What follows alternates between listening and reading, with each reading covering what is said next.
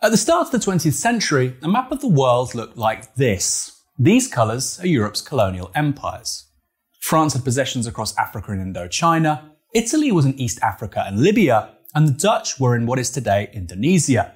By far the biggest empire, however, belonged to Britain, and the jewel in its crown was the Indian subcontinent. People talk a lot about Britain's colonial legacy and whether it was really so bad. Given the importance of British India for the empire, it's the best place to start if you want an answer to that.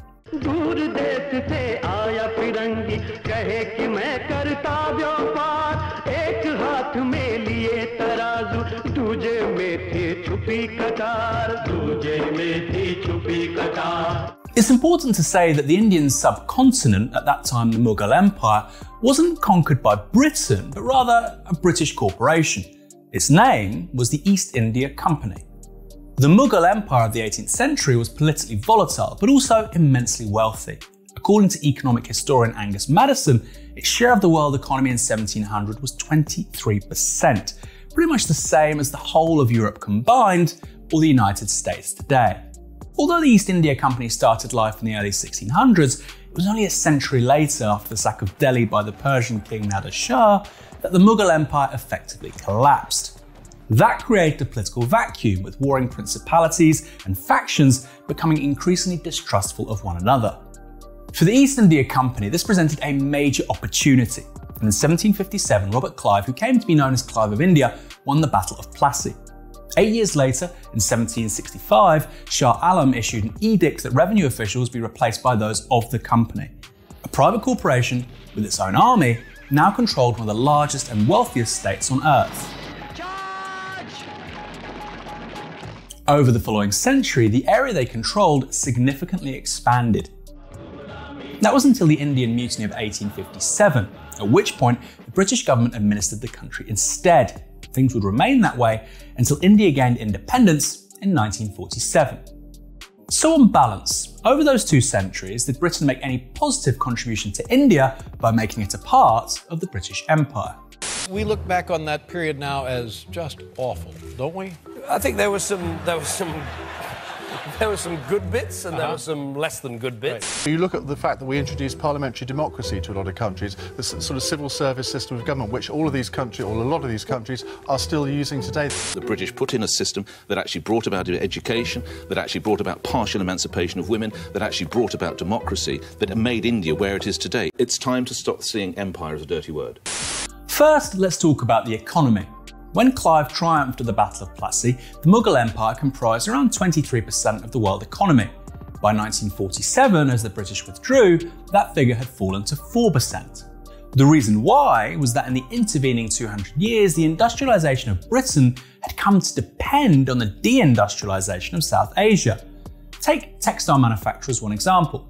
In the early 18th century, India enjoyed a 25% share of the global trade in textiles. But by 1834, Lord Bentinck declared that the bones of the cotton weavers were bleaching the plains of India. Meanwhile, exports of British textiles to India soared, with 1 billion yards entering the latter each year after 1870. Things were so bad that by 1896, India produced only 8% of the cloth consumed domestically, meaning it had gone from an exporting powerhouse to serving a tiny portion of domestic demand. It wasn't an accident that Britain became the workshop of the world, starting with cotton manufactures, something which would have been impossible without force. Indeed, according to one economist, Britain took around $45 trillion out of India between 1765 and 1938. That's 14.5 times the size of the British economy today. This primarily happened through trade.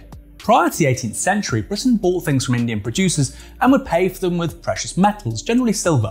But this changed after 1765, when the East India Company established a monopoly over Indian trade.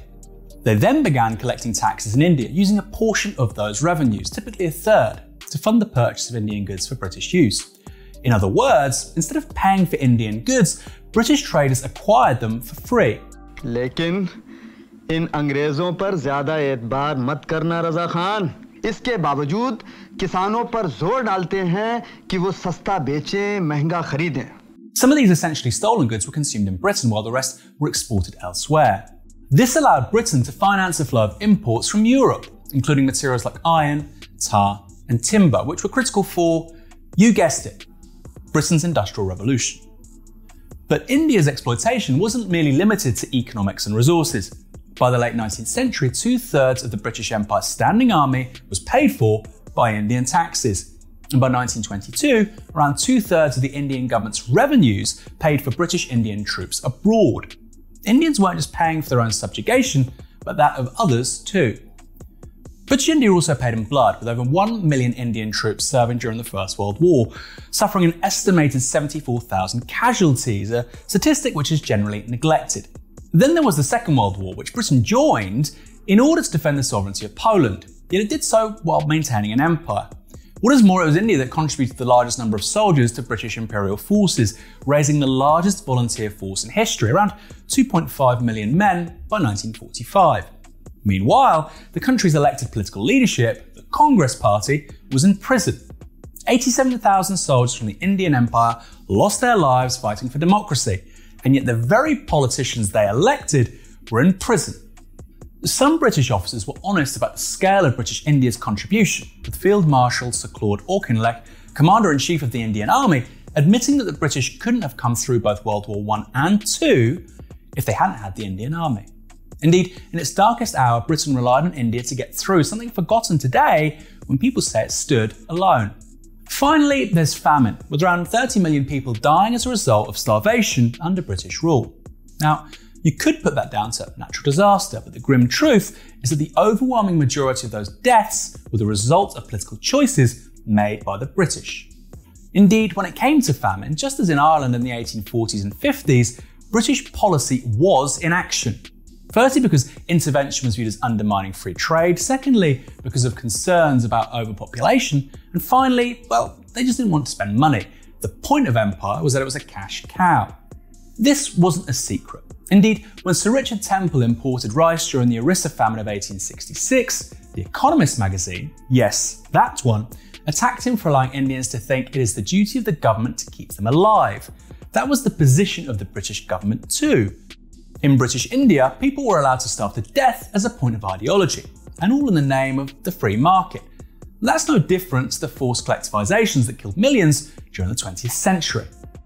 Unsurprisingly then, the last famine on the Indian subcontinent was in 1943, shortly before the British departed. That was the Bengal famine, when Winston Churchill deliberately ordered the diversion of food from starving Indian civilians to British soldiers and to top up European stockpiles. According to Churchill, the starvation of anyway underfed Bengalis was less serious, and as deaths began to pile up, he blamed it on the Indians themselves for breeding like rabbits. When the East India Company was established, the Mughal Empire presided over the world's largest economy with one of its most sophisticated cultures. At that point, India had literacy rates and a life expectancy on a par with Europe. When Britain departed the subcontinent in 1947, by contrast, it left a society with 16% literacy, a life expectancy of 31, and 90% of people living below the poverty line. Compare that to Japan, which achieved 90% literacy after the Meiji Restoration and rapid development during the late 19th century. The key difference, of course, is that Japan was never colonized. Yet despite all of this, a poll by YouGov in 2020 found that only 17% of Brits think the countries Britain colonized were worse off as a result, with almost twice as many thinking they benefited. It's one thing to say Britain's empire is in the past, but it's quite another to insist that imposing poverty and starvation on hundreds of millions of people was actually good for them. It brought order, security, education, and democracy to much of the world. When asked whether the empire was something to be proud or ashamed of, 32% claimed to feel proud of the empire, while 19% were ashamed. Personally speaking, I don't feel shame for things I haven't done, but pride in what exactly? Theft? Starvation? Mass murder? The only way to make sense of such findings is to accept that even today, people don't know the truth about the British Empire and how gruesome it really was. Given recent calls from politicians that we should learn about our history rather than seek to erase it, all I can say is, I couldn't agree more. But let's start by teaching the truth about the British Empire and how it took one of the world's wealthiest countries and turned it into one of the poorest. If you enjoyed this video, there are two things you can do which won't cost you a thing. Like this video and subscribe to the Novara Media YouTube channel. And if you want to see more like it, help us build a new media for a different politics. Go to novaramedia.com/support.